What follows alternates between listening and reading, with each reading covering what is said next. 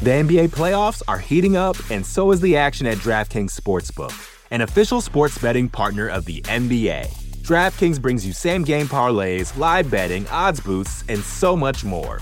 You can download the DraftKings Sportsbook app now and use code VOXMMA. That's code VOXMMA for new customers to get $150 in bonus bets when you bet just $5. Only on DraftKings. The crown is yours. Gambling problem? Call 1-800-GAMBLER. Or in West Virginia, visit 1-800-GAMBLER.net. In New York, call 877-8-HOPE-NY or text HOPE-NY 467-369. In Connecticut, help is available for problem gambling. Call 888-789-7777 or visit ccpg.org. Please play responsibly. On behalf of Boot Hill Casino and Resort in Kansas, 21 and over. Age varies by jurisdiction. Void in Ontario. Bonus bets expire 168 hours after issuance. See dkng.co/bball for eligibility and deposit restrictions, terms, and responsible gaming resources. You know how to book flights and hotels.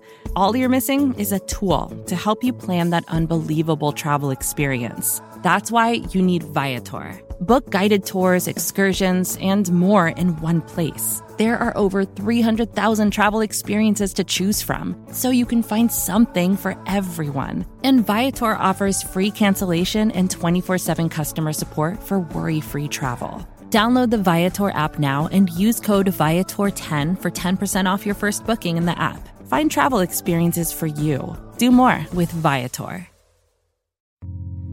You're listening to the Vox Media Podcast Network. This is What the Heck with Mike Heck on MMAfighting.com. Now, here is your host, Mike Heck. What the heck? Well, hello there, everybody, and welcome to a brand new edition of What the Heck here on MMAfighting.com. I am Mike Heck. Thank you for having us on, and man, oh man, is there a lot going on in the world of MMA, especially with what came out of this past weekend in our great sport. We have a new Bellator welterweight champion in Yaroslav Amosov. He defeats Douglas Lima. One-way traffic. I mean, Amosov's wrestling was on display. Douglas Lima just had no answer for it, and we get a new champion. So congratulations to Yaroslav Amosov. A lot of people in the crowd supporting him. It was a crazy night at Mohegan Sun. I was there to witness it all.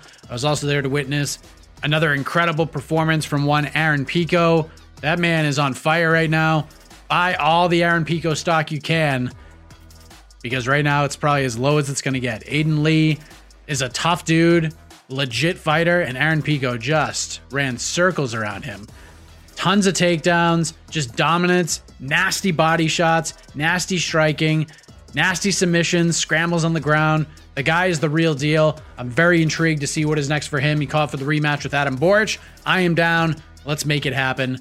I'm in. Of course, Saturday, UFC 263 in Glendale, Arizona. A lot coming out of that event. We will touch on some of that on the program this week. We have a brand new UFC flyweight champion of the world in Brandon Moreno. What a moment for the assassin, baby. One of my favorite moments in the history of mixed martial arts. Like, really, just unbelievable. It's one of those, it was a FOMO moment for sure. There's been very few moments covering the sport from home where I was like, man, I really wish I was there for that.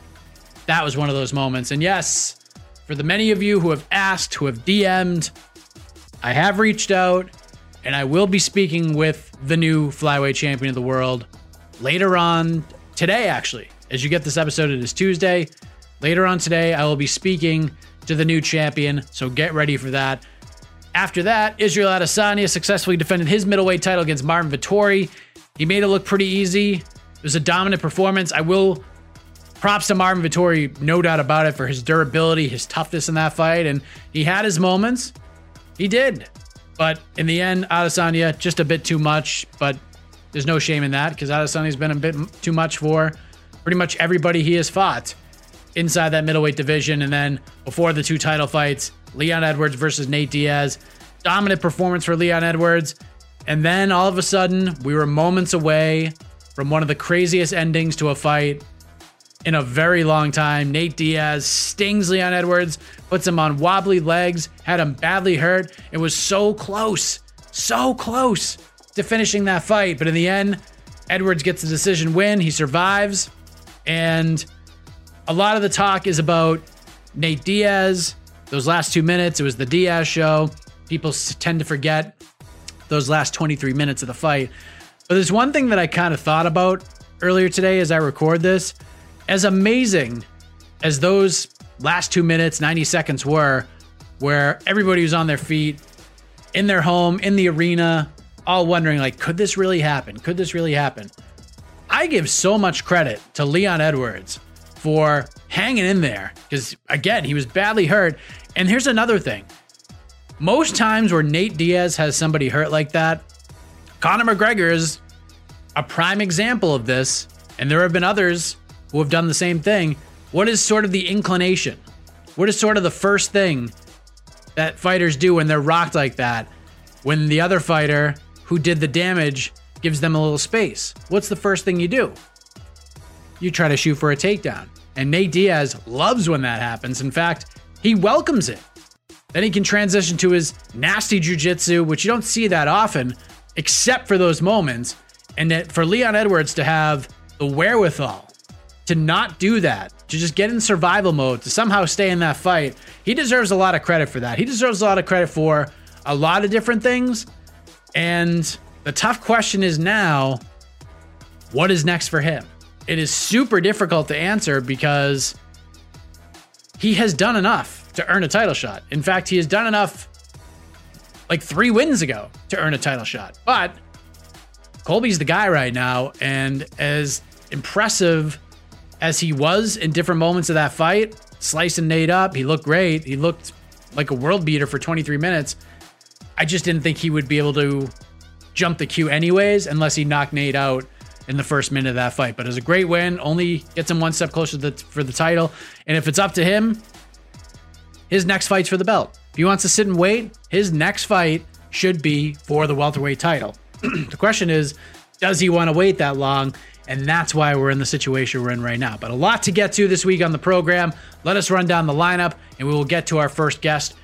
One of those, an individual who probably has something to say about where Leon Edwards fits in this division, if you catch my drift.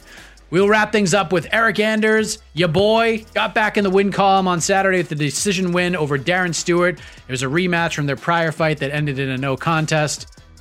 Eryk Anders will recap that performance and some of the other cool stuff that came out of this week as well. Terrance McKinney made an amazing impact in his short notice UFC debut, his second first round stoppage win in 8 days. He knocks out Matt Frivola in just 7 seconds on Saturday, a historical knockout. What a performance it was for Terrance McKinney. He will join us coming out of UFC 263. What an incredible story he has. He will join us a bit later on. Lauren Murphy looks to be next for Valentina Shevchenko in the UFC women's flyweight title. She got the win on Saturday against Joanne Calderwood. It was a split decision. It was a close fight. It was a very competitive fight. There's got to be no doubt at this point. There are no more hurdles. Lauren Murphy is the number one contender. Her next fight should be against Valentina Shevchenko, and it should be for the UFC flyweight title. We will get Lauren's reaction to the win, Shevchenko as a probable next opponent, and much more. But first, a lot to discuss with the former UFC interim welterweight champion. Dana White said heading into UFC 263, he said it again coming out of UFC 263, that this man is next for Kamaru Usman, his rematch for his opportunity to once again, actually he's never become the actual undisputed champion, but he's got another opportunity it looks like. Let's hear from him right now, Colby Covington. All right, let us welcome back to the program a man whose name was mentioned many times in the build to UFC 263 this past Saturday. It was mentioned after UFC 263 as well, because according to Dana White, no matter what happened on Saturday, the number one contender for the UFC welterweight title is one Colby Chaos Covington. He joins us right now on the show. Colby, how are you, man? I'm doing great, Mike. It's good to talk to you again.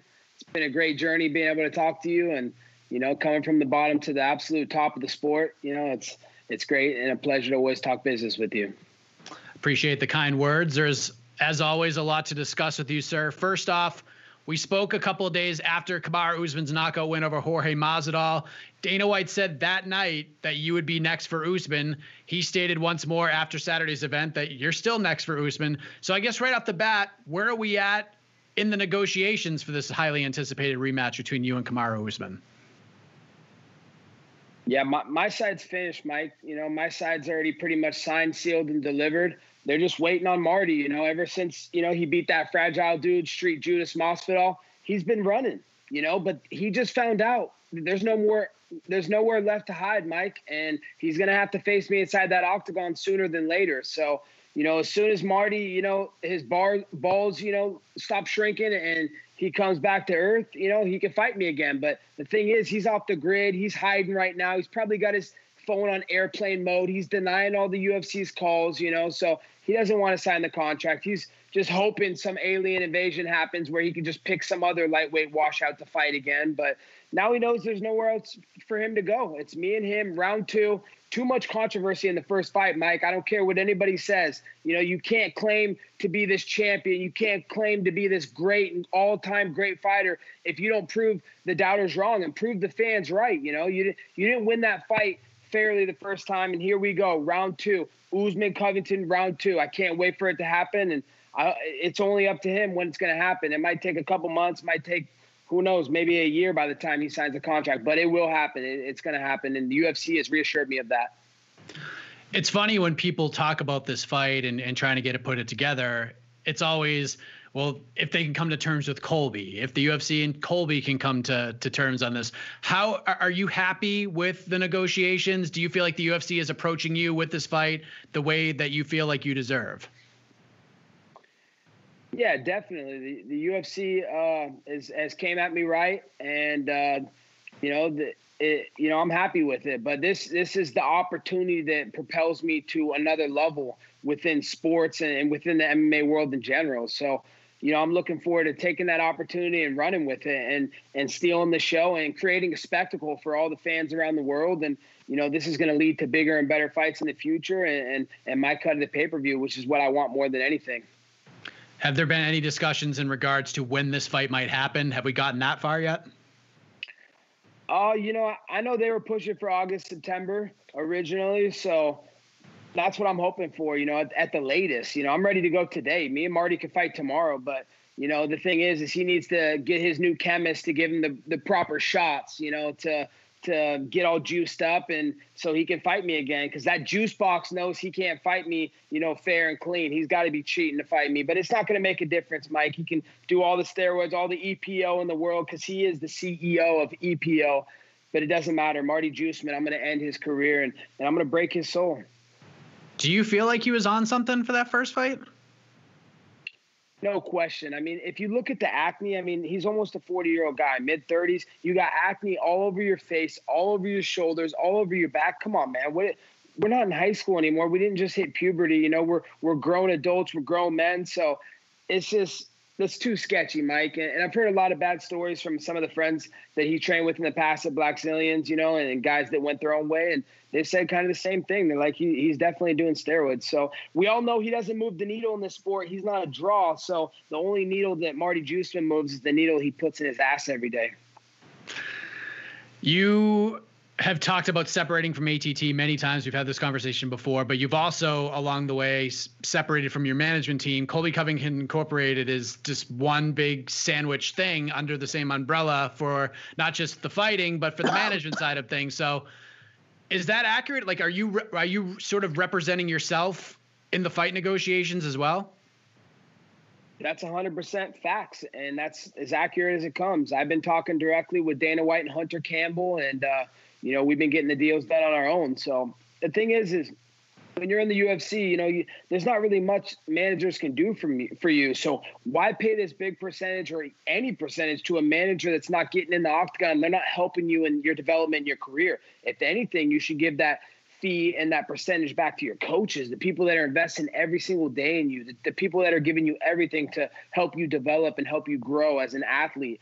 So, I'd rather give that to my coaches and take extra care of the people that are around me every day. I'm not going to give it to these sleazeball, slimeball managers that just take a percentage and they don't do anything for you. There's no more sponsors in the sport. So, I'm just working on my own. And, talk about one of the sleaziest managers in the game, Abdullah Sleaze. I mean, there's trouble in paradise, Mike. I don't know if you heard, but, I spotted first off, let me say, Ali, don't tell me I never did nothing for you, because this is the first time you're ever going to hear about it. So, now he's going to be panicking, calling Usman, what's going on? So, Marty and Ali, they're butting heads. I guess Ali promised Marty that he'd get him out of fighting me, but now Marty realizes he can't get out of fighting me. So he's entertaining and having business meetings with other managers. He went and sat down last weekend with CAA in Swan, the Miami Design District, and he had dinner with them and talked business. So, there's some trouble in paradise, Mike. Marty and Ali are at odds end. You got moles everywhere, Colby? Is that what you're telling me? People are hitting you up with this information. They're shooting you photos and everything. You got like some solid evidence on you? Man, I'm a powerful person, Mike. I mean, not only I'm Donald Trump's favorite fighter. And by the way, happy birthday to Donald Trump, the greatest president of all time, a good friend of mine, a good family friend. And, so, yeah, I know a lot of people, Mike. I'm connected within law enforcement and Secret Service. They have my back. So much love to all our first responders, all our military, all our law enforcement, the people that keep us safe and keep law and order every day. Speaking of Ali, one thing he said along the way is, Colby doesn't deserve the title shot. Usman wants to fight in June. Let's give the shot to Michael Chiesa.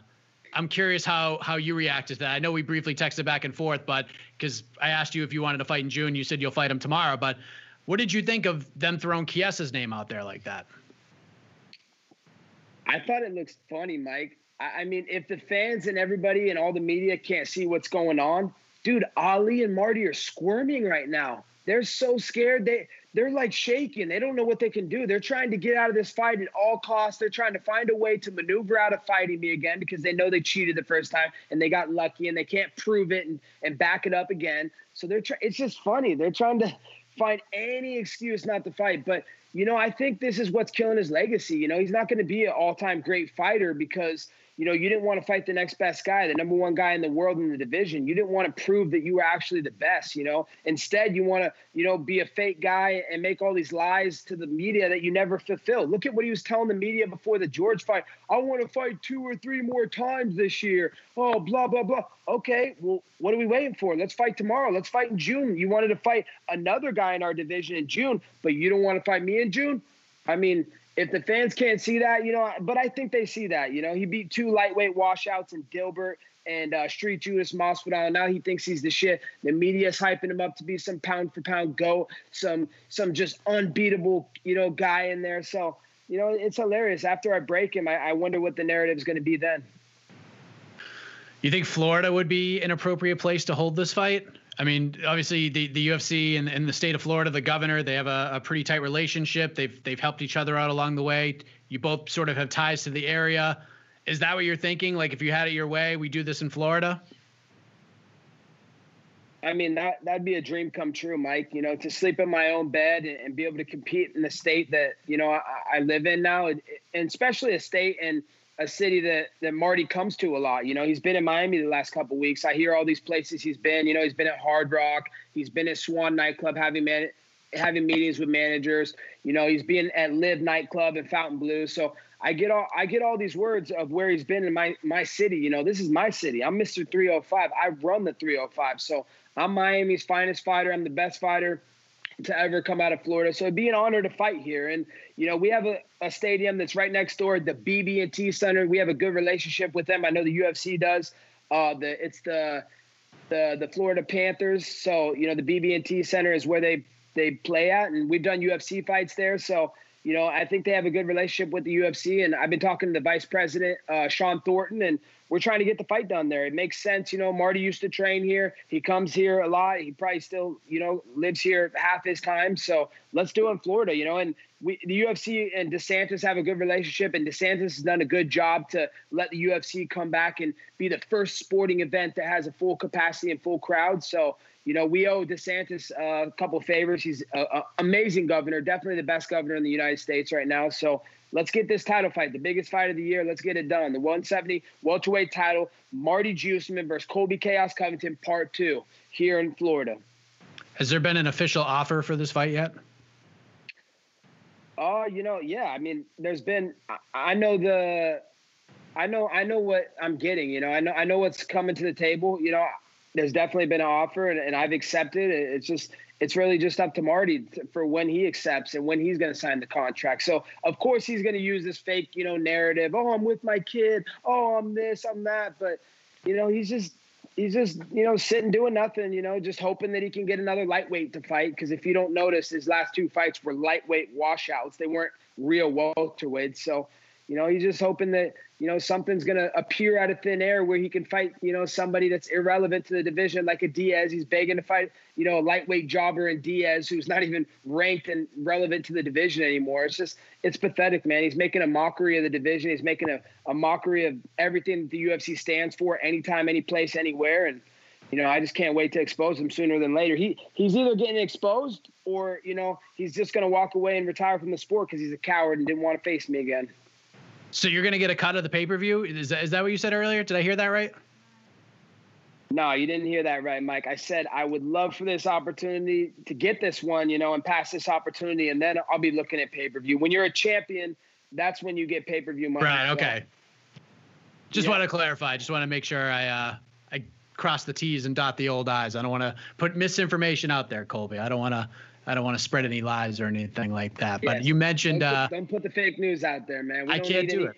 We don't need any more impartial, biased reporting, man. These fake journalists. Oh, I'm a journalist, man. You didn't even get a journalism degree. Stop acting like you're a journalist. So, all I ask is be honest and don't listen to the fake news. Okay, now we got that clarified. You mentioned Nate Diaz, and I know that you don't typically watch these events. You do pay attention to what is happening. The welterweight division was of importance with that fight between Nate Diaz and Leon Edwards. So I guess, did you watch the event? Did you watch that fight?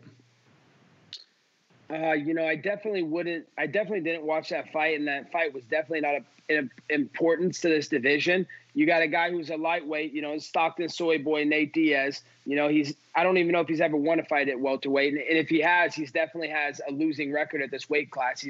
I don't know the last time he won a fight in general, 5 years ago. So it's on par and on course for the fights that Edward Scissorhands gets. And he wants to fight another guy that's irrelevant. And I didn't see the fight. I was out supporting my teammates, Mike. I was at Premier Fight League, the best amateur world MMA show in the world, watching a good training partner of mine, Richard Mayo, go out there and win the title, and all my training partners at Colby Covington Incorporated, MMA Masters, putting on a good show. So I didn't have time to see that preliminary fight at 170. I only watch headliners and title fights. I don't got time for amateur hour. The way I looked at this fight heading in, and some people don't think it's all that fair because of the streak that he's been on, I went into this one thinking, unless Leon Edwards knocks Nate Diaz out in the first minute of the fight, I just didn't see a world where Leon was going to jump the queue and get a title shot before you, especially with the way Dana has been hyping the rematch up. I assume you were not losing much sleep heading into Saturday.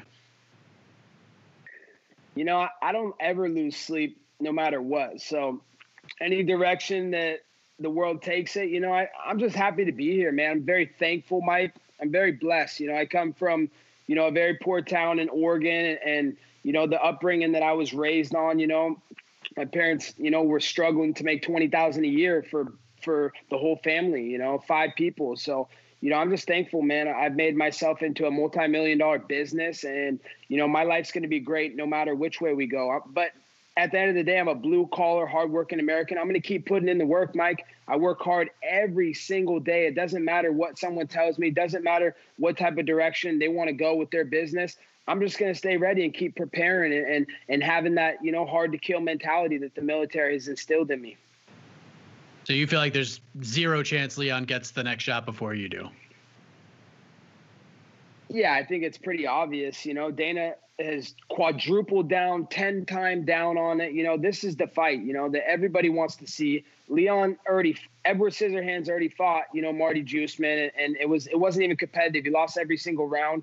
I beat Marty 2-3 rounds out of that 5-round fight, and I probably was going on to beat him if Mark Goddard didn't save his life and give him a couple of life rafts, stop the fight when I kicked him in the liver, give him a nut shot. And then obviously the early stoppage, I stood up right away and protested, so this needs to be run back. There's no other fight. You know, I came back, I beat a former champion. My last 4 fights of wins are all former UFC champions. So no one has the resume that I have in this sport. No one's done the things that I've done in this sport, the history I've created, the moments I've created. So, you know, Marty can keep, you know, pretending that he's some god, but, you know, I'm going to bring him back down to earth really soon.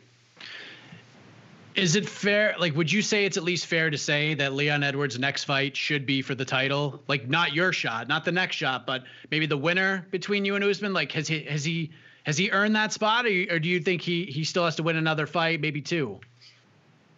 Yeah, he definitely needs to come back. What's he on, a 1-fight win streak now? I mean, his last fight, he should have been DQ'd. Edward Scissorhands poked the guy in the eye like 2 or 3 times, and he was warned in the back by Herb Dean, hey, don't poke in the eyes, keep your hands closed when you're throwing punches and blah, blah, blah. He didn't listen to instructions, and he broke the rules twice. So, you know, his winning streak's broken up. He needs to come back and beat somebody relevant, somebody in the top 5. You know, come beat somebody relevant in the division, and then you can get a title shot. Besides that, stop crying. You're a mumbling, fumbling idiot. No one wants to hear you talk. Your accent is a joke, and your fighting's even worse. Is there a part of you that understands his frustration, though? Because once upon a time, you were a guy winning fights. You were a guy having a hard time finding fights. You wanted a title shot. Many people felt you deserved this title shot. And people would argue that you deserved a shot well before you got the fight with RDA. Can you at least understand and somewhat appreciate where Leon is coming from? I cannot, Mike. You know, I give credit where credit's due, and I can understand scenarios and situations. And his scenario and situation is different because he's the one that backed out of the Woodley fight originally. And then, you know what? There was people fighting during the whole pandemic during COVID. He didn't want to fight. He was turning down every single fight that got offered to him. Didn't want to fight anybody, backing out, turning down fights. Meanwhile, everybody in Europe is going around flying, fighting, you know, during COVID, doing their thing, you know, and he's just sitting on the sidelines, just trying to wait and pick and choose his fights. So, you know, he did it to himself. The UFC knows that he turned down a lot of fights and he wasn't ready to fight. You know, I've stayed ready. I've prepared myself. I've kept myself ready for short notice at all times. You know, the last couple fights, I was ready to fight on a day's notice, on a week's notice. I told the UFC, and they saw my willingness and readiness to be able to fight on such short notice. So that's why I'm getting rewarded because, you know, I put in the work and I've stayed ready and I've always been ready to help the UFC if they needed me. So another piece to this puzzle seems to be Stephen Thompson because he's on a nice run right now. He's getting ready to fight Gilbert Burns, who fought for the title in his last fight. He is a fresh matchup for Usman. He seems interested in a Wonder Boy fight at some point. How do you like Wonder Boy's chances against Gilbert on July 10th? Well, the thing is, you know, the Karate Kid, which is a joke, he's still calling himself a kid, Mike. I mean, the guy's a 40-year-old virgin. He drives kids around in a karate van. He wants to call himself a boy. You know, you're a grown-ass man. You're almost a grandfather now. We see the gray hairs coming out on the side of your head. So, you know, if anything, that guy needs to stop complaining, man. He had, 2 or 3 title shots? He's had more title shots than anybody in this division. He got destroyed by Woodley, got dropped, bloody. Man, the guy's a bum. I don't know why he's trying to talk like he deserves a title shot. You just got knocked out by Anthony Pettis like a year or 2 ago, a lightweight, a guy that's not even signed by the UFC anymore. You're on a 2-fight winning streak. Your last fight, you were beating a busboy for Outback Steakhouse. Think about that for a second. The guy is a joke. Yeah, it's karate. I mean, he thinks he's cool with his karate. He's not a well-rounded fighter. And, you know, he doesn't deserve anything, Mike. He's already had his title shots, 2 or 3. You know, he's had more title shots than anybody in this division. So he doesn't deserve anything. You know, honestly, he should probably just retire. He's going to get hurt. You think he's going to get hurt? He's going to get hurt, Mike, for sure. He's going to come back for a paycheck. And these guys don't know when to leave, Mike. You got to know when it's your time to hang it up. Your time's passed, buddy. You're going to get really hurt if you want to stay in this. And, you know, but some guys, you know, they're willing to take a paycheck, you know, to ruin their health. Of course, the main event of that card on July 10th, your former teammate, Dustin Poirier, will look to put a bow on that trilogy with Conor. I know there's no love lost between you and Dustin these days, but I guess putting your just analyst hat on for a moment, if you will, do you see Dustin getting it done again, or do you think Conor makes the appropriate adjustments in a 6-month stretch? You know, I don't know what's faker, Dustin's personality or his wife Jolie's fake gimmicks for tits. So Dustin is a complete joke, Mike. I mean, I have video footage that I'm going to release to the fans very soon to show what type of person Dustin truly is. Everybody hypes him up to be some charitable guy, some nice guy on camera, some nice guy offside camera. Oh, he's a family man. Oh, he has a kid. Yeah, his kid and his wife are props. He's a fake piece of shit. The guy is a dirtbag. I have a video of him knocking out an amateur in the gym, and he's celebrating, dancing around, yelling in the guy's face, and new, woo. Dustin, who are you trying to impress? Dude, it's a closed practice. You're knocking out a guy that came to help you, and it's an amateur. You knock this kid out, give him a concussion, leave him, senseless, his head shaking. You're yelling in his face? Like, what does that mean, dude? You're not a UFC world champion. You're training for Khabib. This isn't Khabib. You didn't just win the world championship. You're in a closed practice, beating a guy that's a humble amateur that came to help you out for your training camp. And you're not going to concuss this guy, and you're screaming in his face and new and woo.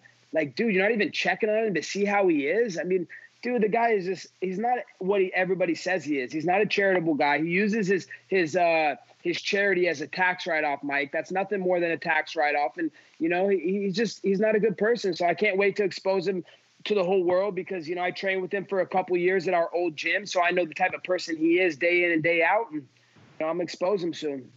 Do you think he beats Conor again? Yeah, he'll probably beat Conor again. But what is that saying? Beating a guy that has no motivation left in the sport, and I love Conor. I think he had a great career, great fighter. He's done great things in the sport. But man, your time's up too, man. Like, you're not hungry anymore. It's obvious that you don't train every day and you're not working on your craft. It's obvious you're just working, for other business deals and aligning your pockets and padding your bank accounts. So it's just not the same hungry Conor from a couple years ago. It's a different Conor that's, towards the end of his journey. And it's not saying much to beat him anymore. I want to talk about one more past teammate and then a couple of your current teammates before we wrap this up. But I'm sure you've talked about this already. Tyron Woodley, no longer with the UFC. He is venturing into the world of pro boxing. He's getting set to fight Jake Paul on August 28th. I know off the top of my head, you have done interviews and you said something to the extent of he needs money. He's going to take a dive. Why do you feel that way? Like, do you really think that he would take a fall when there's so much at stake for him? So much at stake. The only thing that's at stake for Woodley is paying his alimony, paying all his ex-wives, and putting food on the table for his 4 or 5 kids that he has. So, he's got multiple kids with different women. So he's got a lot of mouths to feed, Mike. And there's no doubt that, I took all the shame and all the dignity that everything Woodley has. He already faced his biggest fear, me, and all the verbal harassment that I gave him, and then the physical harassment that I gave him inside the cage and breaking his will. And he died inside the octagon when he fought me. That was the last of Tyron Woodley. That was the ending of his great career, a former champion that did a lot of good things in the sport. But he's done, man. He's washed up, and there's no doubt he's going out there to take a dive, Mike. I can promise you that. He has no dignity. There's no shame left in him after I was done with him. So, if anything, that little Lizzie McGuire, Hollywood little star, Snake Paul, needs to call me and ask for permission, because I am Tyron Woodley's legal guardian. So have your little slime bag people from Hollywood call me Snake Paul, and I'll sign off on my son Tyron Woodley fighting you. Let's just say, for the sake of argument, that he is approaching this fight. He is taking it seriously. Everything's on the up and up. He's going in, trains hard. Jake's goes in, he trains hard. Do you see a way Tyron wins? Do you see a way Jake wins? Like, is there a part of you being an MMA guy that, even though you don't like the man, that you'll be rooting for Tyron to beat Jake Paul? Do you even care? I don't even care, man. It's such a circus sideshow, Mike. It's not real fighting, man. It's a fake fight. It's fake fighting. These are all people that are taking dives. Did you not see the last show that they had? I mean, they're having Justin Bieber perform at halftime for an hour and a half during intermission. I mean, it's a complete joke, man.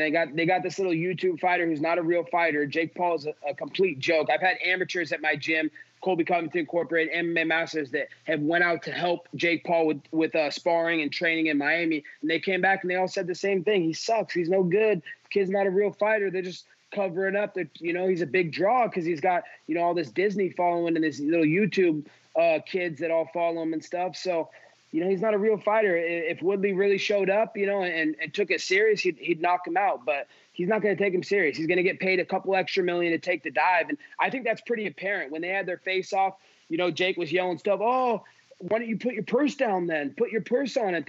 And Woodley's like, nah, he didn't want to risk his purse because, he knows he's going out there to take a dive. And he doesn't want to risk those couple $1 million that he's getting. You mentioned MMA Masters. I want to talk about one of the up-and-coming welterweights at MMA Masters. Miguel Baeza just went through one of the most exciting fights of the year thus far. Suffered a tough loss to Santiago Ponzinibbio. How has he responded to that loss? What kind of potential do you see from him moving forward? Because he looks like a stud to pretty much everybody. Yeah, Miguel is a stud, man. He works extremely hard. He's dedicated to the martial arts and improving his game every single day. So, his ceiling is very high, Mike. I see a bright future for Miguel. He's going to put on a ton of exciting fights. He's always going to be in those fight of the night type fights, and he's going to get a lot of performance bonuses because that's just the way he fights. He's explosive. He's a great fighter, and he's only going to learn from that fight. That was his first real experience of a test of a fight, of a real fight, and a high-level top world-class fight. So, he's only going to learn from it. He's going to come back better. He realizes the mistakes that he made, and honestly, I just see unbelievable ceiling for Miguel Baeza and accomplishing great things in the sport of MMA. Another teammate of yours will be fighting on July 10th. Nico Price is fighting Michelle freaking Pereira. That fight is absolutely insane. How's Nico kind of looking at that fight? Because that is just a wild fight that everybody just got super enthused about when they heard about it. Yeah, man, that's going to be a great fight. Nico is just one of the most exciting fighters on the whole entire roster. So, he just wants to come in and put on a show for the fans, and that's what he's going to do, man. He's going to go out there and he's going to knock this guy out, or he's just going to make it the most exciting fight, knockdown, drag out, bloody fight that you've ever seen. So, I'm excited for that fight, man. I love watching Nico. He's always must-see TV every time he steps inside the UFC octagon. So it'll be great. Tune in, man. Don't miss it, fans. Yeah, he's got such energy too. He's such a unique and fascinating individual. That fight is going to be bonkers. But before I let you go, man, it appears we are embarking on this adventure back to Kamaru Usman, back to a welterweight title shot.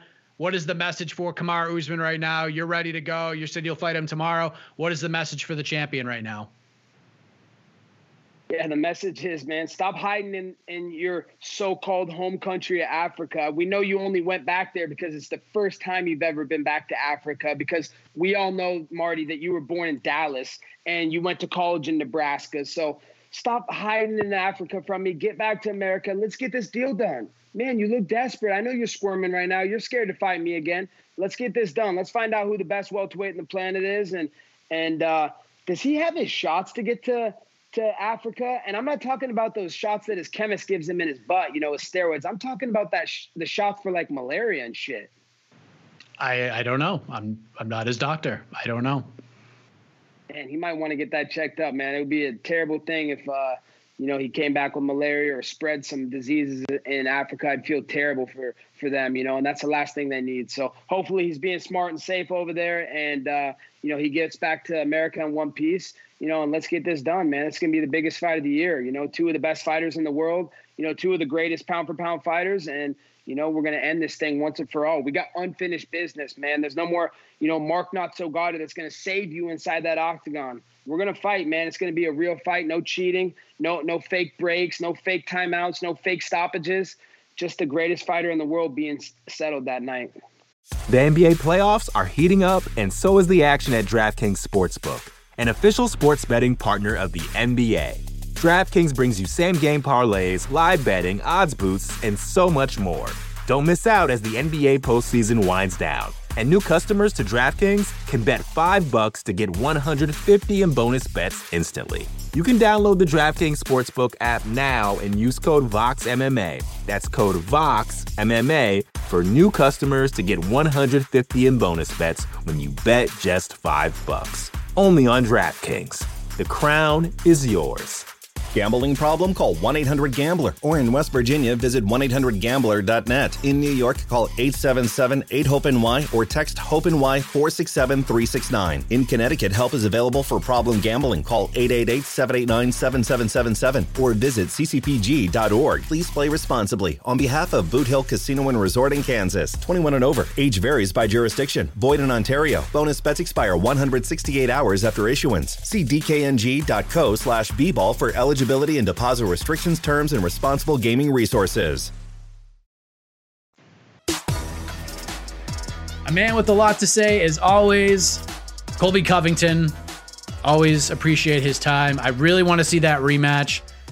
And say what you will about some of the other guys at 170. I think a lot of the names that I mentioned have arguments as to why they could be fighting for the belt. Leon Edwards, obviously. Stephen Thompson, obviously, with the win over Gilbert Burns. He's in that conversation for sure. But in my opinion, Kamaru Usman and Colby Covington are the two best welterweights on the planet. They're 1A and 1B, and I want to see that fight again. I want to see it, especially a little less than 2 years removed from that incredible fight the first time around. I want to see what happens once again when the two best welterweights on planet Earth get in that octagon and battle it out for the biggest prize at 170 pounds. Hopefully we see that one go down in the next 3 to 4 months, but we shall see. It's a lot of hurdles to get over in fight negotiations and all that different stuff, and it is what it is. As we move ahead to another fighter who could also, and probably should be, fighting for UFC gold in her next fight, let us say hello to one of the big winners from this past Saturday, lucky Lauren Murphy. All right, let us move ahead to Lauren Murphy, who after Saturday night should absolutely be next in line to fight Valentina Shevchenko for the UFC Women's Flyweight title. She picked up a hard-fought split decision win over a very gritty Joanne Calderwood. Lauren Murphy back on the program. Congratulations on the victory. How are you? I'm good, man. Thanks for having me on. Yeah, I'm good. It was a good weekend. Good weekend for Team Murphy. There you go. Super close fight on Saturday. It was as competitive as advertised, but in the end, you got it done. How does it all feel a couple days later? Yeah, it feels amazing. It definitely wasn't competitive in the second round at all. I think I dominated in the second round. It could have easily been a 10-8. I think in the first round, I was hitting all the hardest shots. I think she hit me with like the spinning elbow that she hit at the very, like in the very last couple seconds, but then I took her back for it. You know what I mean? Like, yeah, I don't know. I thought we clearly won round one. Like even going into the second, I was like, okay, we won the first round, but let's get a takedown this round. And then when I got the takedown, it felt so easy and I felt so dominant. And then in the third, I just couldn't quite get to her hips. I started shooting from really far out, like just trying to turn it into other stuff. I was like, okay, maybe I can get in on a shot, but then turn it into some strikes or turn it into a clinch situation or something like that. So I gave her an edge in the third, but it was still super competitive. But yeah, I thought I pretty clearly won the first and I dominated in the second. I mean, yeah, it was I thought it was an awesome performance, really out of both of us, but I was really super happy with mine and I'm happy with the way the fight turned out. And I think I made a statement, especially with my wrestling and my ground game. Yeah, it's funny seeing this road to the title shot that you're on and kind of turning the win into a winning streak with the split decision win over Andrea Lee in Houston, and now on the cusp of a title shot, another split decision win, another super close fight. I felt like this one, at least amongst the fans, was a bit more split down the middle compared to the Andrea Lee fight. I think a lot of people thought you won that fight. I scored it the exact same way you did. I thought you landed the harder shots in the first round, and that's why I gave that round to you. 2 was clearly yours. 3 she got, and you explained why. But do you notice a difference between sort of the aftermath amongst the MMA community between this fight on Saturday and the Andrea Lee fight? Do you feel like more people are on your side this time around than that fight? Yeah, for sure. You know, and the Andrea Lee fight, it was like, we wanted to take her down too. Obviously, like I love working on the ground, and I wasn't even like, I didn't implement that. I wasn't able to implement like our A game. I wasn't able to implement like plan A on Andrea, you know what I mean? And so with JoJo, like it's pretty incredible for 2 flyweights in the top 10 for one of them to have a round like that, like a 10-8 round and just dominate just unanswered, in my grappling and the strikes that I landed on the ground. It's like she was defending really well, but that's all she did the whole round was defend, and so if you look at like other title eliminator fights in the flyweight division, like JoJo got a title shot after beating Andrea Lee by split decision. That's how JoJo got her title shot in the first place. That was a super back and forth fight. It was very, very close. I'm sure the fans were split down the middle on that. Jessica I got a title fight after beating Caitlin Chookagian by split decision. All of Caitlin Chookagian's fights are just these stand-up fights. There's no domination on either end. So for any flyweight to go in and have a round like that against another top contender, it really does say a lot. Like, what other flyweight contender has done something like that? None of them. I'm alone in that. You know what I mean? And then if you just look at my body of work as a whole, like, who else has won 5 in a row against ranked opponents? Like, against all ranked opponents, who in the UFC has done that? Like, we're talking very few go on win streaks like the one that I'm on, and hardly any of them go on win streaks against the caliber of opponents that I've been taking on in the UFC. You know what I'm saying? So I really feel very pleased with my performance. I'm super happy with the streak that I'm on. I'm really happy with the wins that I've put together, and especially who I've put them together against, and being the underdog every time and going in there and getting it done anyway, it makes it a little bit sweeter. Casey, our producer, and I were having this conversation before you came on about like the difference between a 10-9 and a 10-8. And I feel like if we're going to use an example of a fight, rounds 1 and 3 were scored 10-9s, but round 2 for the most part was also scored a 10-9. There were 2 completely different rounds. I just hate the scoring in the sport. It just makes no sense. Like, how can you compare the first and third rounds and score it the exact way as that second round? It just makes no sense. Like, do you feel like that should have been a 10-8? Yeah, 100%. It should have been a 10-8. 100%. Like, if she moved at all to her stomach, I was going to take her back and choke her out. If she moved any more onto her back, I would have mounted her and pounded her to death. She had to stay on her side and defend with one arm for like 4 minutes or something like that. It's just, that's insane. The only other person to do that in our division is Valentina Shevchenko. The only other person that has rounds like that in our fucking division is the champion herself. Right? Yeah. Yeah.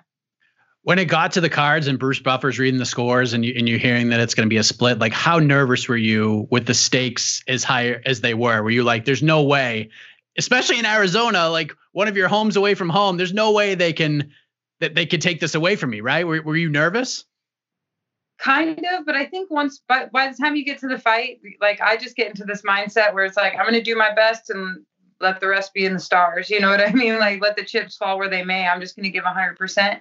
And I've learned by now that, like, once you're standing there waiting to see like who's going to get their hand raised, that there's nothing you can do about it at that point, so it's no good, like, to even sweat it because you have zero control in that situation. But I was surprised. I thought it would be a unanimous decision. I was pretty confident that we had the decision, you know what I mean? But when they said split, I was like, oh, fucking here we go. Thanks a lot. But I don't know. One judge, I think, must have been on crack because I like, there's no denying it. I've gone back and watched the fight twice now. I won every exchange in the first round. I won every exchange. I think she landed one good shot at the very end that you could have counted as a significant strike. But yeah, watching the fight minute by minute, I won every exchange in the first round. So I don't know. People that are like super jacked up thinking that JoJo won that fight, I think they don't know what they're looking at, but thank God the judges got it right this time and we can all move on forward with the rightful winner. Can I just say, just because you and I have been having these conversations for so many years on a pretty consistent basis, I know you're happy with the performance, but you don't seem like overly enthused about, I don't know if it's like the reaction to it or whatnot. I haven't seen like people saying it was an egregious score or anything like that, but you don't seem as overly happy as I thought you would be, considering you got the win and what could be next for you. Am I reading that right, or am I crazy? No, I mean, I'm happy, and I think I've earned a title shot for sure. I'm super happy with my performance. Like, my best keeps getting better, and I keep showing that on bigger and bigger stages at higher and higher levels. Like, I'm really happy with it. I am honestly disappointed in myself that I did not get a finish in the second round. But that's just really the kind of competitor I am. I was really bummed. I actually cried about it after the fight. Like, when we got back to the hotel, I was so furious at myself for not finishing the fight. And when we went back and watched, it was like I was right there, you know, and I wanted that so badly. I went into this fight believing that I could finish her and that I was going to make such a huge statement, you know. So I was so close to having that performance, you know. But at this level, it's like at this level, it's seconds and inches, you know. I was like seconds and centimeters away from finishing that fight, and I was disappointed in myself for not doing that. But that's why I am the competitor that I am. That is why I've, you know, display so much growth between fights. So if there's any frustration, I think that's what it's about, is that I wasn't able to complete that finish in time, you know. So but it's okay. Like I'm super happy with the win. I think I did show a lot of growth, and I was a little irritated about it being a split decision. I really was. I was about that because I really thought so legitly, like, well, we won the first and the second. Like, yeah, I thought my stand-up has improved so much. I threw higher volume than I've ever thrown in any fight. You know, I was excited to show all of that off, and I guess for it not to be recognized by the judges, I was pretty pissed. Now it's behind you. I'm just kind of going back one more time on the scoring. I know open scoring has been kind of a hot topic over the last couple of years. Like if you watch any of the Invicta cards, we see it. Are you like a proponent of open scoring? Do you think we should introduce that in the UFC? Is that something that even enters your mind at all? I don't know. Sometimes it's kind of exciting, isn't it? When you're standing there and you don't know who won. That's true. Like sometimes that's actually a pretty cool feeling. Like when they hear your name, when I heard him say the word lucky, you just like flooded with so much relief and gratitude, you know? One question I saw a lot heading into the fight, and even when we did our pre-fight show right before, was why was this fight not on the main card? I mean, obviously with the two title fights and Leon and Nate, there's only 2 slots for it, but on the flip side, you get to fight on ESPN, and arguably there were more eyeballs on this fight than there would have been had it been on the pay-per-view. So were you okay with it being on the prelims, or did you think, you know what, with the title shot likely on the line here, this should have been on the main card with those other fights? No, I think it was good. Actually, I enjoy fighting earlier in the night because it's like then you get done, you can watch the rest of the fights, you get to just relax. Like it was actually really at a perfect time. It's not so late that you might be tired. Like, I don't know. I really enjoyed it. And then you're out of the arena in time to like go eat and celebrate and have a good rest of the night rather than, getting done at like 2 a.m. Everything's closed. You go back to the hotel and order some like 24-hour pizza or something. We all went out after the fight and got cheeseburgers, and like my friends all brought me cookies and ice cream, and yeah, we really celebrated afterwards. So I was happy to fight earlier in the night. And plus, like, it was cool because a lot of my friends in Phoenix got to go. And so I felt like there was a lot of love from the crowd for me, too. So that was cool. But yeah, I wasn't really, I don't know. I hope we showed them that we belong on the main card. It was a fucking awesome fight. You know, it was a badass fight. And I thought Joanne and I both showed that we really wanted it. Like, that was like the best JoJo I think we've ever seen. I don't know if you agree with that, but I feel like she moved better than she ever has. She committed to her strikes more than she ever has. Her cardio was better than I've ever seen it. So I felt like I beat the best Joanne Calderwood there was that night. So let us talk about what should be next for you, that title shot, because I remember our last conversation and you said something that really stuck with me. You said, in essence, I'm not going to get on the rooftop and scream for title shots. The shot will come when it comes. I want to enter a title fight knowing that I've done everything I can to earn it. And it sounds to me like you feel like you've crossed over to that threshold. So unequivocally, beyond a shadow of a doubt, you feel that you are next for Valentina Shevchenko. You are next for that title shot. There should be nothing else standing in your way. 100% I've earned the title shot.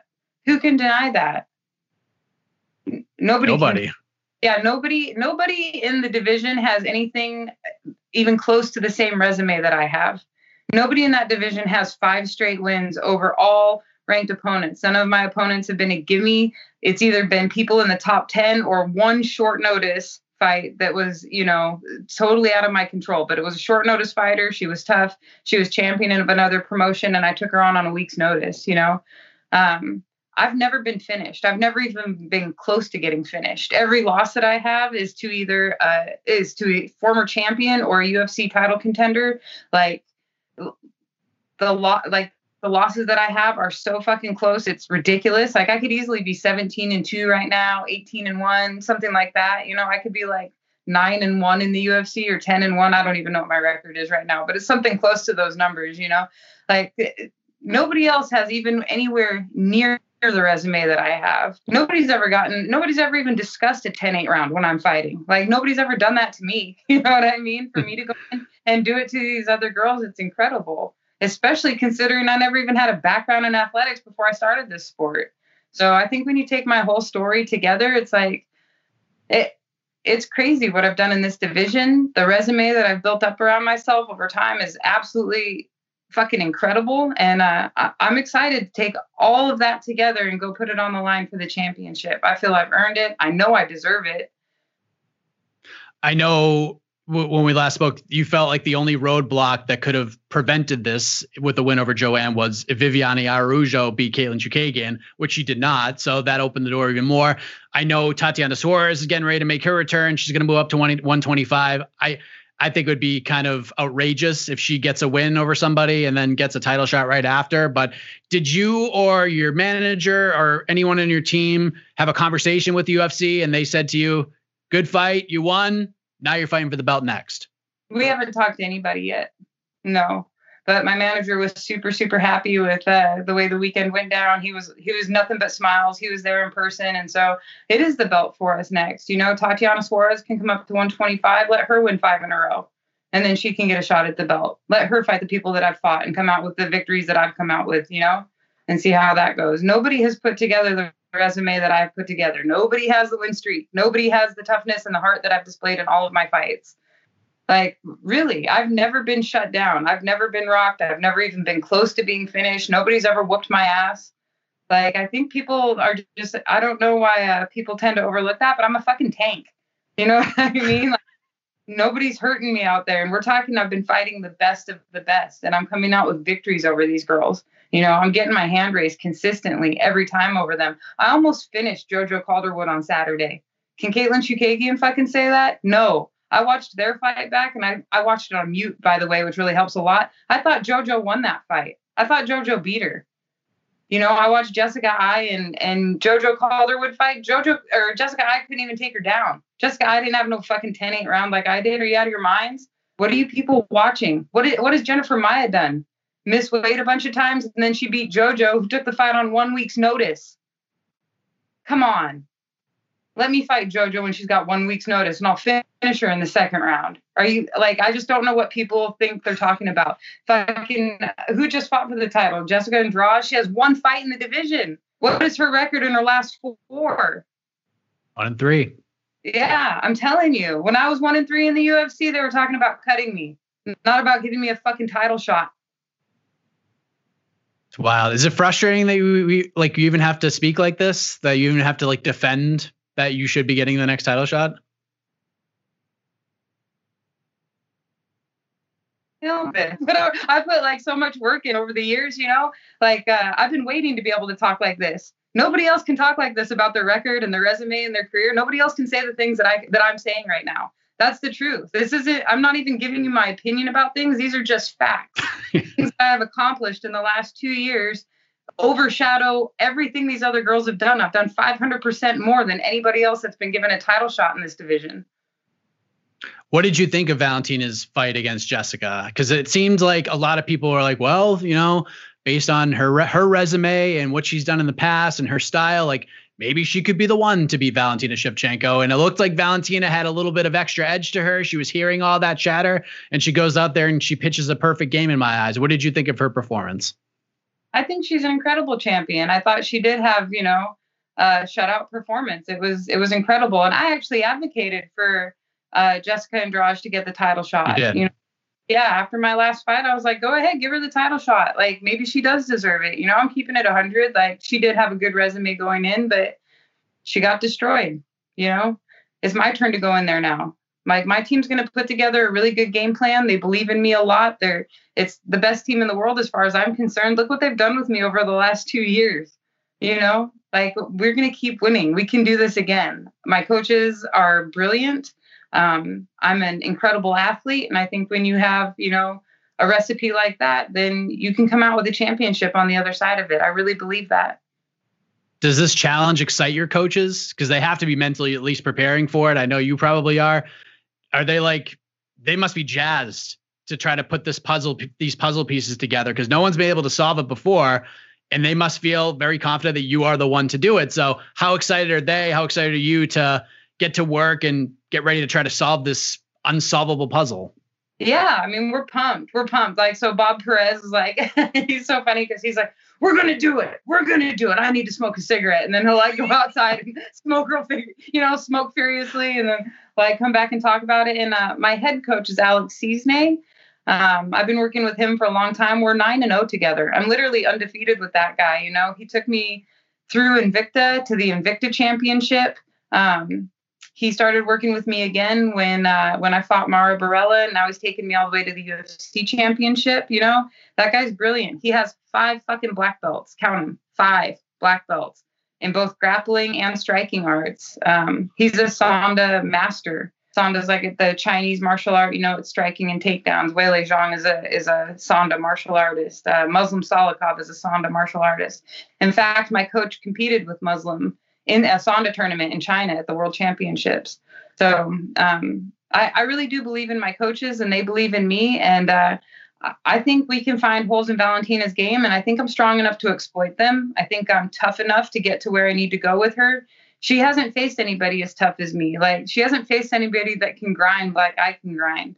Seriously. I mean, look at my resume and look at my past fights. Like, I have the biggest heart. I'm one of the toughest girls ever, not just in the division. I'm one of the toughest girls ever. I'm the strongest girl in the division. I'm a huge flyweight. And I think my top game in jiu-jitsu, it's second to none. It's second to none. When would you like this fight to happen if it were up to you? Oh, this fall for sure. You know, so I think I'm on like a 30-day suspension right now. Something like that. So we're going to take some time to enjoy this victory. You know, you gotta celebrate the wins and stuff. And then I do want to get back to work. I want to start training right away and I want to get in there and I want to shock the world again. Did you see Brandon Moreno win the title? Yeah, I did. Yep. I was like doing something when the fight was on and then everybody was freaking out. And so I ran out and I saw the replay. It's pretty cool. It's pretty awesome.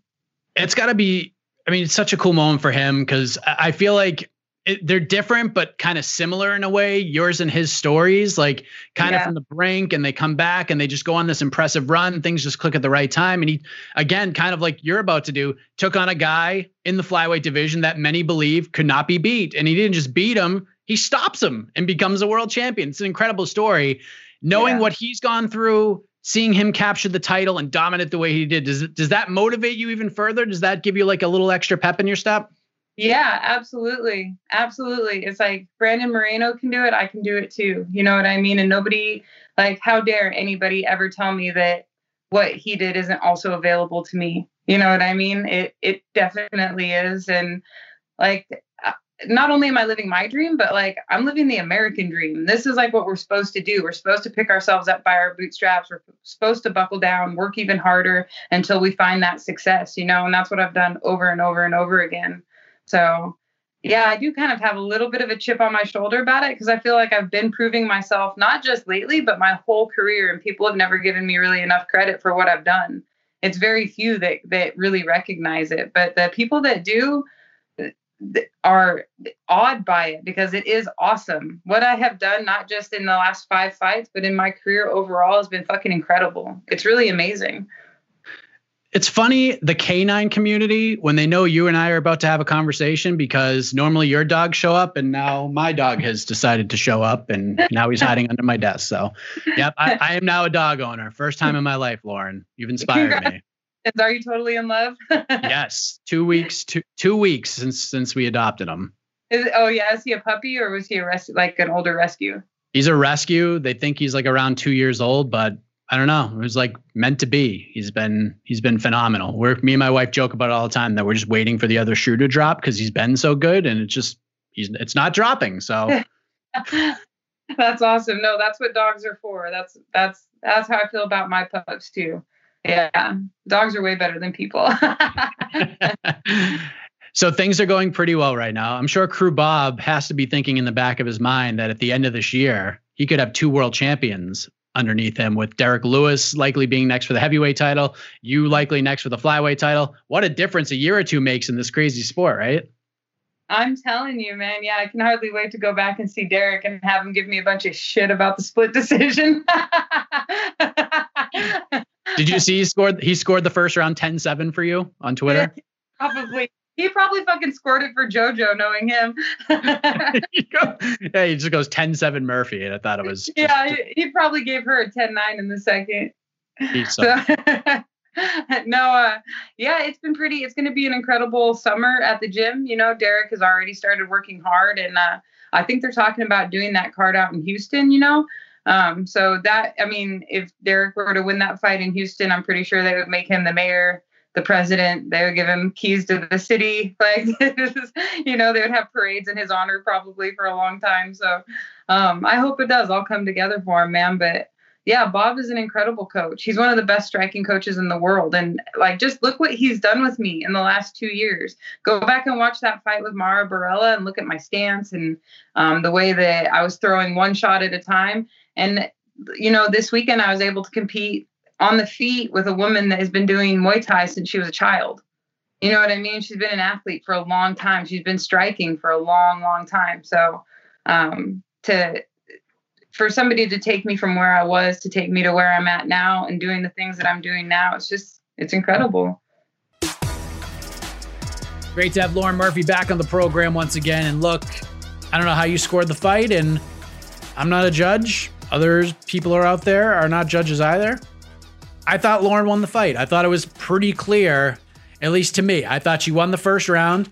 I thought she landed the more impactful shots in the first round. She found her range better. She just did more, in my opinion. Like, Calderwood may have hit her a couple of times more, but I thought when Lauren landed, it counted a little bit more, if that makes any sense. She clearly won the second round. Could have made an argument for 10-8 round. I hate the 10-point must system in MMA because it makes no sense, because round 1 and round 3 were super close. You scored those both 10-9, and then Lauren Murphy has that second round, and we're scoring at 10-9. It's crazy, but Lauren clearly won the second.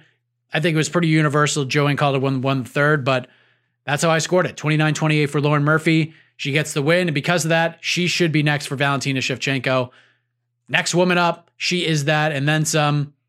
Hopefully they make that fight, because if they don't, it's pretty egregious. Let's be honest. It would not be fair. Let's just leave it at that. But we will jump ahead to a man who made a gigantic impact on Saturday in his short notice UFC debut. Took this fight on no more than 6 days notice. I think it was 5 days, actually. He tells you during the interview. Let us say hello to one of the big winners from Saturday, Terrance McKinney. All right, let us welcome the breakout star of UFC 263 this past Saturday in his second fight in an 8-day span. Makes his UFC debut against a very tough opponent in Matt Frivola. And then he just goes ahead and knocks him out in 7 seconds. The fourth fastest knockout in UFC history, the fastest knockout in the history of the lightweight division. What an introduction to the UFC for one Terrance McKinney, who is kind enough to join us just a couple days removed from that amazing performance. Terrance, how are you, man? Hey, I'm doing great, man, and it's an honor to be here on the show with you guys, and I just want to thank you for that. Absolutely. What an amazing moment that was for you. You've been waiting for this opportunity for a long time. Comes on short notice. You delivered a highlight for the ages. Has it even sunk in what you did on Saturday night? Yeah, it sunk in, you know. It's like people been blowing me up, so like I didn't even want to go to my city. I knew it was gonna be awful, so I'm out here in Miami just trying to relax and just let it all sink in, like you say, you know. And honestly, I'm not trying to think about it too much because there's still a lot of things that I really need to get done that I'm really trying to do. Like until I touch the UFC gold, like I don't even want to care about none of these wins until I have the belt around my waist. So you don't savor the flavor at all? I did for a couple of days, and I'm trying to get straight back to the gym. I'm about to be hitting mitts as soon as my coach lands in town. There you go. So you had just gotten a first round finish in just over a minute for LFA earlier this month, 8 days before your debut took place in the UFC. How did this opportunity come together for you? Like, when were you made aware that this was a thing and that you could be taking that next step and signing with the UFC and getting right in the octagon? They called me on Tuesday. Literally that same day I flew out of town. So that quick, huh? Like 5 days notice, it was a done deal? Yeah, I think it was actually, they called me Monday, and then like the next day I was flying out. It was confirmed we were flying out. There you go. Not even a second to really breathe, but that's probably better, right? You just get in there. You don't have to let kind of overthink anything. You just get there and do what you do best. Yeah, exactly. You know, we still study him because we know he's a game opponent. Like, no one was really putting him out like that. He's very tough and durable. So like I was already training hard, but after that I was just trying to stay sharp. We hit and miss, and I was studying hard and watching him like crazy. It was great to see this moment for you because, especially, it was referenced on the broadcast a couple of times, and you even said to Joe Rogan after the win, like, I have this crazy story in regards to how I got to this place, and it is a crazy story of redemption and sort of hitting rock bottom and then getting a second chance and making the most of it. The partying that sort of came to light while you were in college, it led to this wild night in Spokane where you and some friends decided to have this wild night of escaping reality.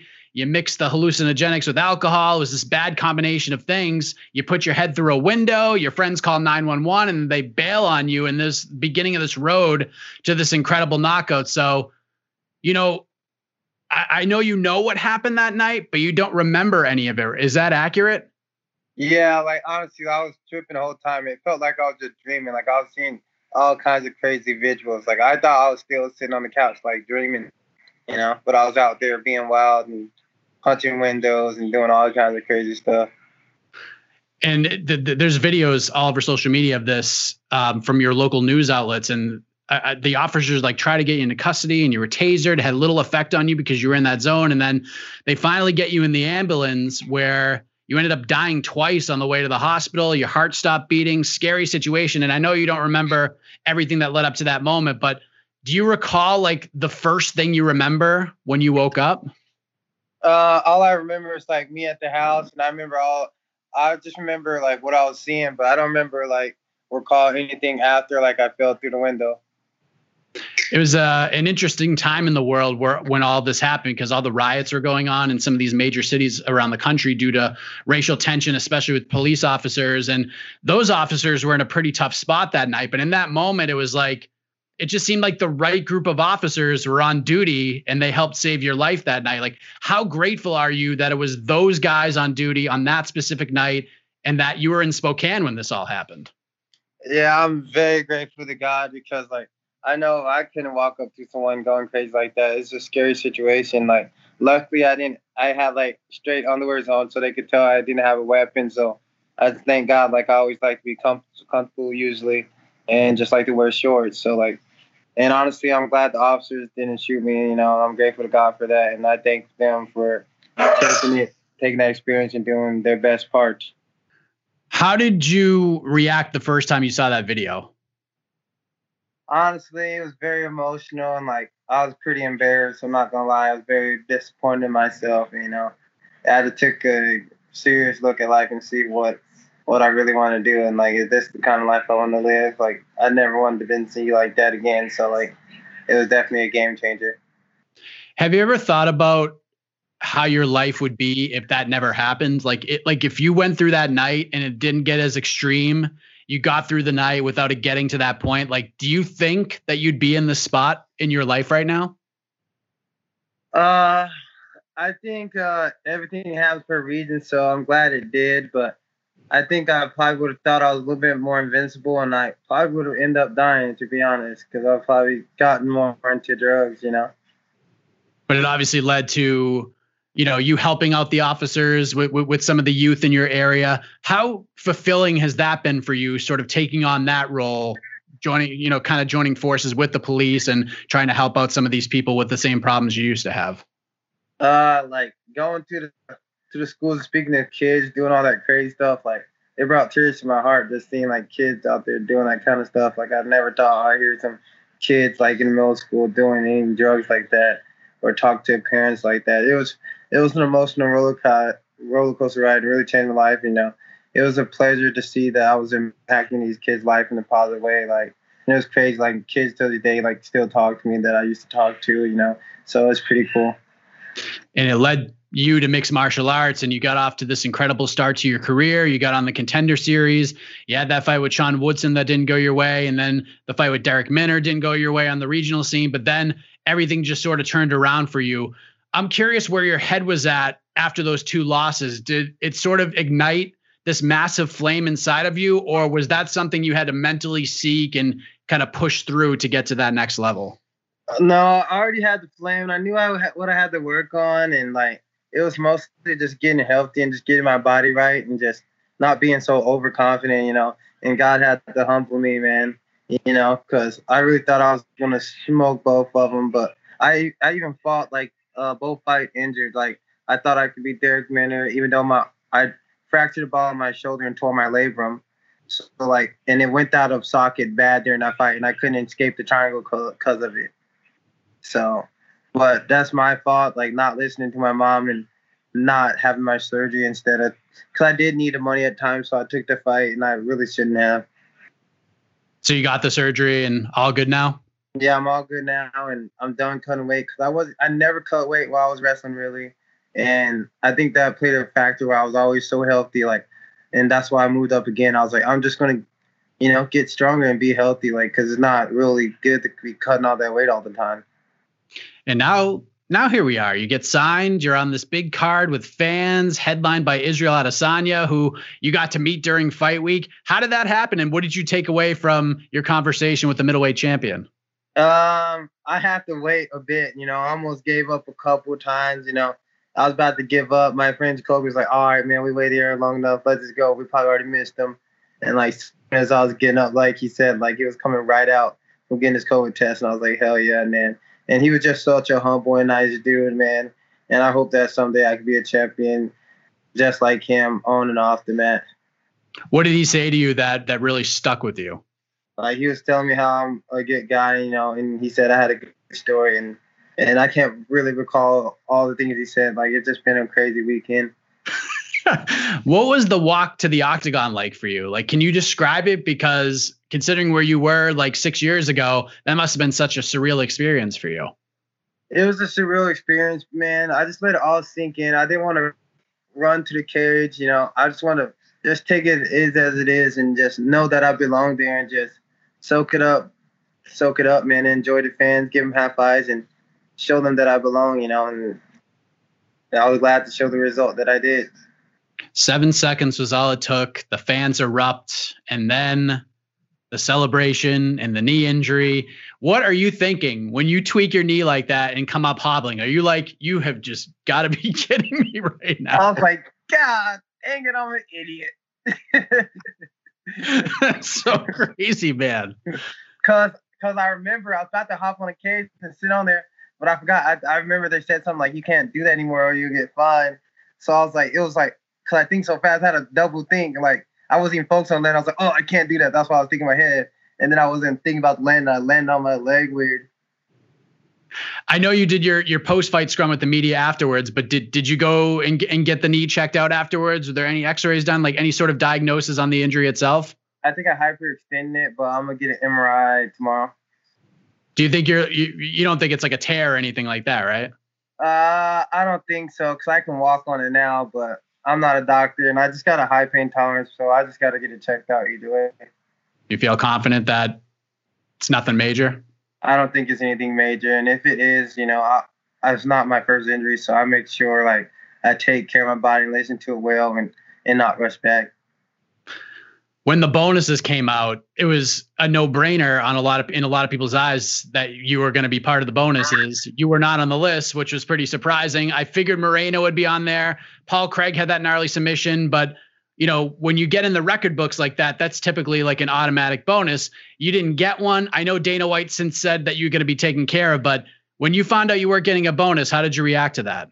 I didn't care about that at all, man. Cause like I said, man, I was just so grateful to God just to be there, man. And just to have a performance like that, like nothing can tear me down. Like even if I didn't get a bonus, man, just to get a win like that, man, it was so surreal. So was it like cherry on top of the sundae when Dana White said, we're going to give him a little bit extra for that performance? Yeah, man. I can't wait to see what he blesses me with, man. I'm excited to see. So where do we go from here? I mean, Saturday is something that's going to be pretty hard to top, but you seem to be taking the right approach. Like you savored it, but now it's kind of behind you at this point. You do have this crazy wave of momentum behind you coming out of Saturday. What's next for you? I know you got to get the knee checked up, but what do you kind of foresee?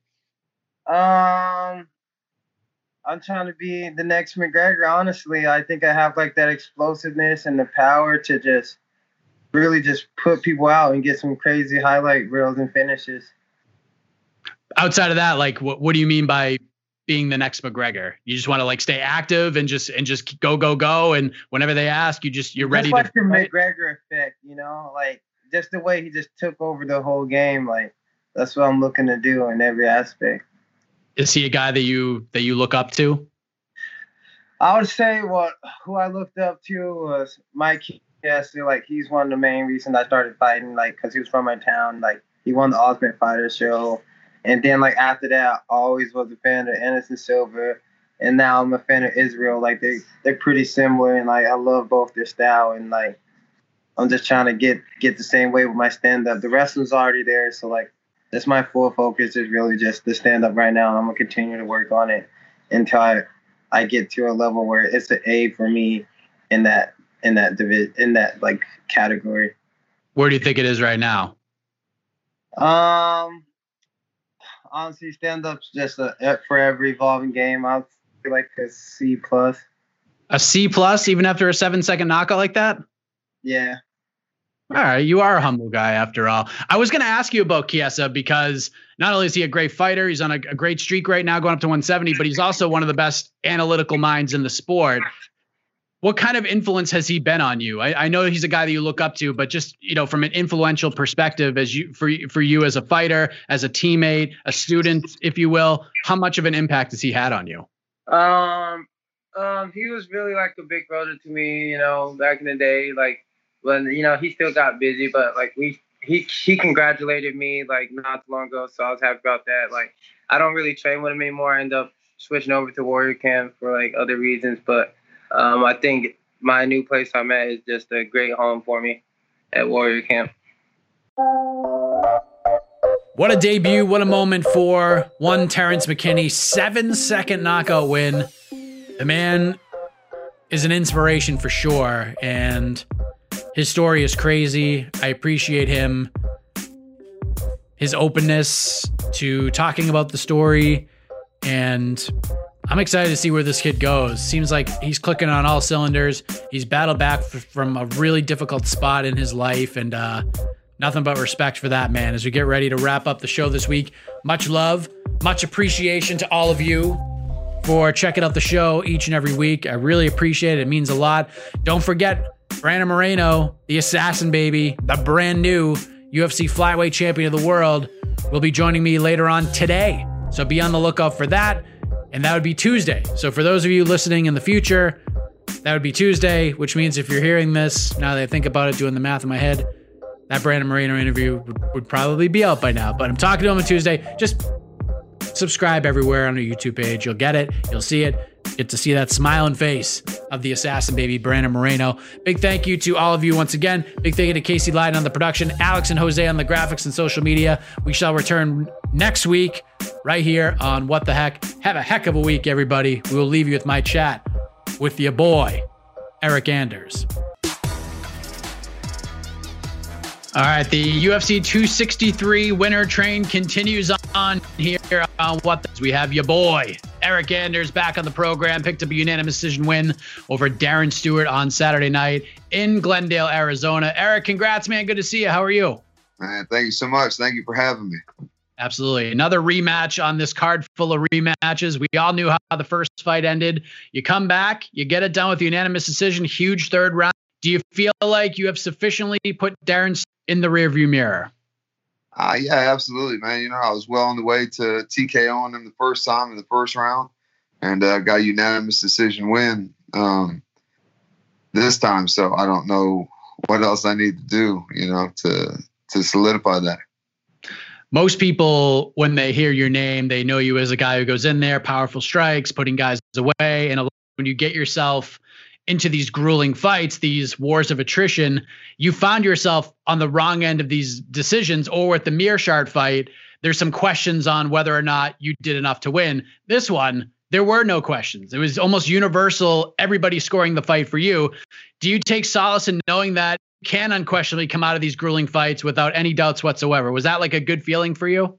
Yeah, that's just, I've sacrificed so much for these fight camps and whatnot that, if I go out there and get knocked out, there's really nothing I can do about that. But, if I have a choice, I'm in the fight, third round, I got to go out there and win. I can't let any more of these fights slip out of my hands in the third round anymore. So, I just went out there and kind of did what I had to do, So, not like super pleased with my performance, but I am pleased with the win.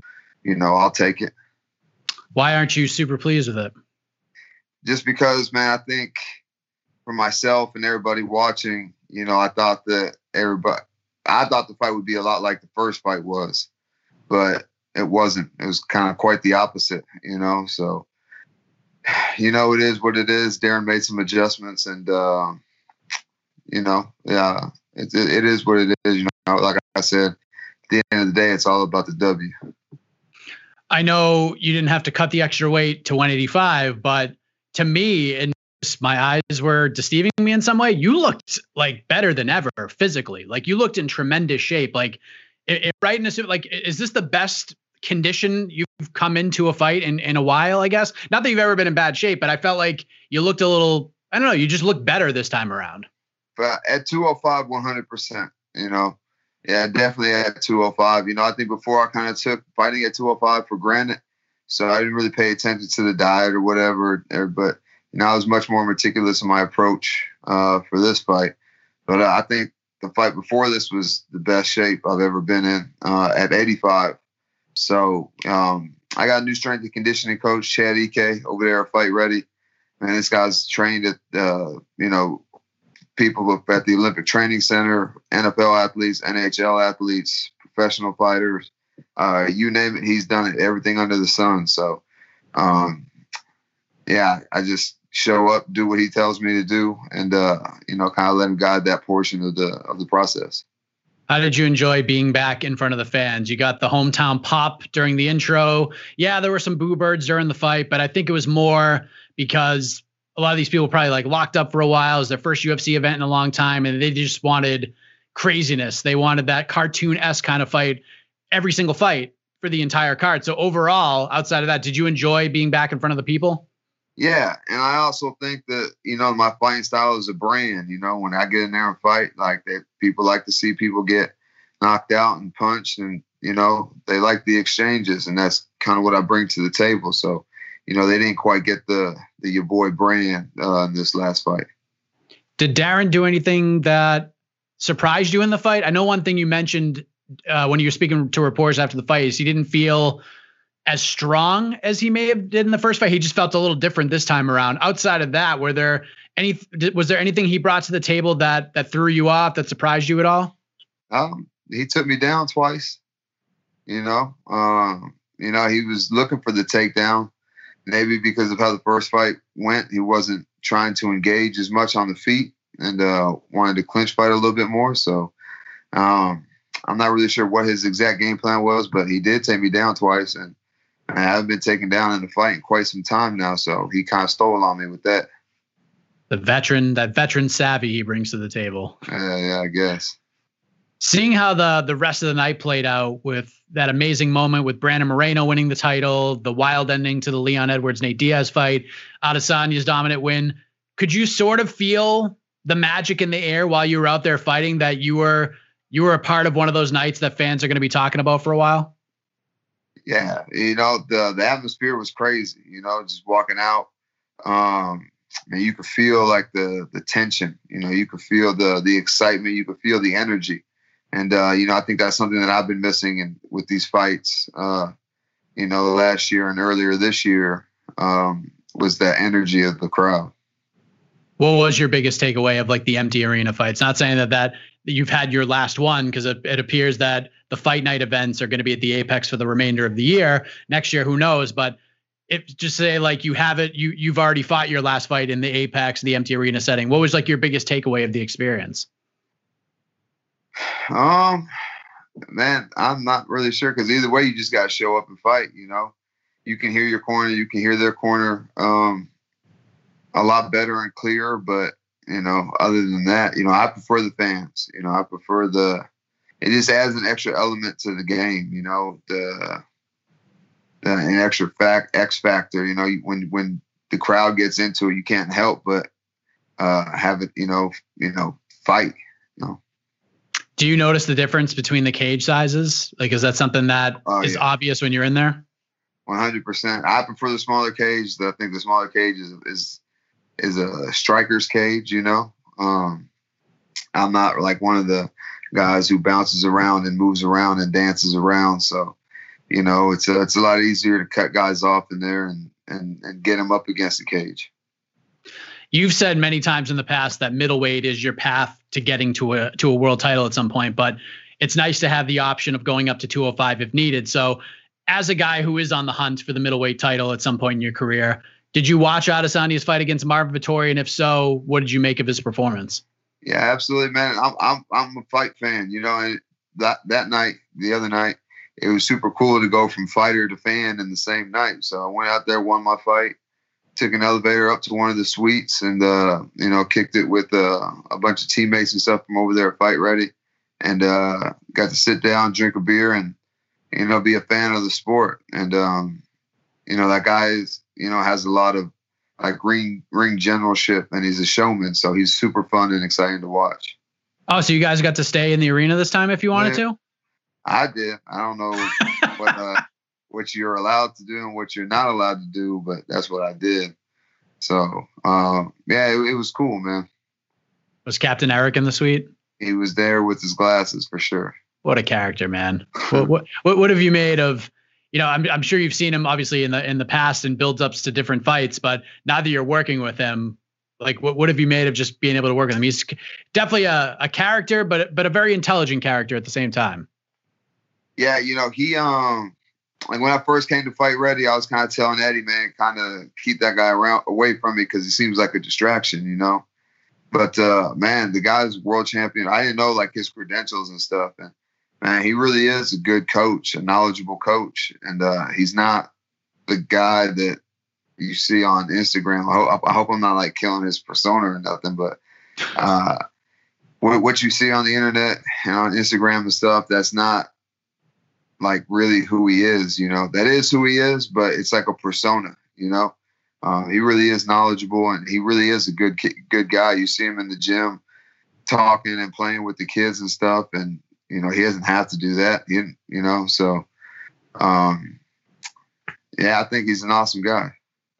Yeah, I got to speak with him in person last week because he was cornering Ilara Joanny, who was supposed to fight on Friday before a fight got canceled. And one of the things he talked about was, what you have added to the team over at Fight Ready. He mentioned you by name, you being a great addition to Fight Ready. Do you feel like you found your home for the foreseeable future with Fight Ready and the squad over there?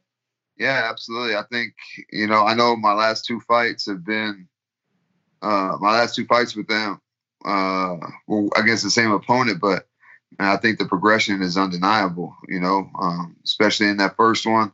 And then, I've had a real problem in the past with holding guys down once I get them down. And, I was able to hold Darren down for, I don't know how long, 3.5, 4 minutes or whatever in the third round. So, I think I'm making, vast improvements in all phases of the game over there. So, I'll be there for a while. And Marco Madsen's there now? Yeah, he's there. He's also one of the guys who was showing. He's also another great addition to the team because he likes to coach as well. He didn't have to do that. I'm sure a guy, everybody's asking him questions. A guy with that kind of, that's been in the game that long and, has the credentials that he has. Everybody's trying, how do I do this? How do I do that? But he loves to coach. He loves to teach. So, he showed me some of the stuff that holds somebody on the ground as well. And I, was able to implement it in this last fight. So it's great. Even though you've been in the UFC for a while now, we're still sort of learning more things about you outside of the fight game. Like you talked about different jobs that you took after your football career, heading into MMA. And one thing that I've found fascinating, kind of taking a look back at like old social media posts, things like that, is back in the day, you were the guy that was borrowing suits for all these different functions, for all these football events. And now you're the guy, you can get your own suits. Like you've built a pretty good life for yourself with fighting and some of the decisions you've made with your money over the last couple of years. Is it kind of surreal to like go back into those old photos and think about those, I guess, humble beginnings to see how far you've come? Yeah, I laugh at it now, obviously it's pretty frustrating at the time, but now that the situation has changed and I'm not in that situation anymore. It's funny now, I've had to live in a hotel before, with my oldest son. So that's not a good feeling. That's not cool. So, to have my own house, to own several other houses, rental properties and stuff like that. And, I can buy my own suits and my own clothes and stuff like that. Surreal is not surreal is not the word, I don't think, because man, it's what you strive for. That was always been the goal. I even got like a 720 credit score now. My shit used to be like 300, after it's me. That's also the big thing, because man, that credit score makes life a lot easier, and, but what I realized is all this stuff is just a game. Just like fighting, man, you just have to fill out the right paperwork, play the game the right way, and you can make it, So I'm still figuring out the game and, the little gray area and stuff like that, and things what you can and can't get away with. And, just trying to keep moving forward. It's the little things that don't seem like big things, but they really are. Like the credit scores, like even in MMA, like one little thing, little tweak could make all the difference in a fight. And, 100%. You mentioned, and then the credit score, things like that, things you take for granted. Now you know how important they are. It makes you not only a well-rounded fighter, but now kind of makes you more of a well-rounded individual, person, father, husband, so forth and so on. 100%. I used to think that you could just buy everything cash and you'll be straight. But man, who has, just a bunch of cash lying around to buy like the home that you're going to raise your kids in and stuff like that. So, man, and to be honest, like I didn't have any of this figured out until I met my wife, and she's really the one who put me on the financial game, cause I'm still not that great with money, but she kind of guides what we do with our money and stuff. Yeah, I'm with you on that one. Shout out to the wives out there who are financially responsible. Speaking of financial responsibility, if people took your betting advice, you won some people some money on Saturday because you called both title fights. You said Brandon Moreno was gonna win the title, and that was such a cool thing to watch, man. Like seeing one of the good guys in the sport get his moment, and what a moment that was. What did you think of the co-main event and how it ended in the moment that Brandon Moreno had on Saturday? It was great, and man, just watching him walk around the hotel, man, he was so loose. He was joking around. He was singing in the hallway. He was on like the top floor singing down to everybody in the lobby. He's such a great guy. His energy is great. And I just, just kind of observing both guys on fight week, I was like, man, my money's on Moreno. He's too loose. Like he's like, the moment's not too big for him, Figueroa, man, he was just kind of just seemed upset all week. It seemed like he was cutting weight, since Wednesday. So I was like, man, if this fight goes past round 3, there's no way he's gonna have enough energy to keep it going, to sustain for 5 rounds. So, I just felt the Moreno mentally and just, being around somebody, man, you kind of like feel their energy and feel where they're at mentally. And then he was on point all week. Yeah. And as far as you go, where does your boy go from that win on Saturday? Like, I know you want to take the summer off and spend some time with the family, but what sort of time frame are you looking at to get back in there? I'd like to get back there in late October, early November, You know, I was scheduled to fight Ed Herman and Antonio Arroyo, who Antonio didn't get his fight because, you know, whatever happened with Tom Breeze or whatever. So and I'd like to fight one of those two dudes just because, like, I was on paper to fight them late last year, and it just didn't happen. So, you know, it's been bothering me, especially Antonio Arroyo, that I got all the way to the scale and didn't make it to the fight. So that one kind of bothers me a little bit. So I'd like to get that one for sure. There you go. Yeah. Ned Herman just was scheduled to fight, and he just got forced out of his fight. So there you go. Now you have both options potentially in October, November. You know, I know, I understand if they don't want to wait that long or whatever, but man, I'm not gonna fight before then. So if they get a fight, cool. If not, then, you know, your boy will be available in October, November time frame. There you go. Well, congratulations again, Eryk. Hard fought, gritty win against a wily veteran. Go ahead, enjoy it. Enjoy the family. Enjoy your summer, and look forward to your return later on this year. Thanks again, man, for the time as always. Hey, pleasure. Thank you for having me. You're listening to the Vox Media Podcast Network. The NBA playoffs are heating up, and so is the action at DraftKings Sportsbook, an official sports betting partner of the NBA. DraftKings brings you same-game parlays, live betting, odds boosts, and so much more. You can download the DraftKings Sportsbook app now and use code VOXMMA. That's code VOXMMA for new customers to get $150 in bonus bets when you bet just $5. Only on DraftKings. The crown is yours.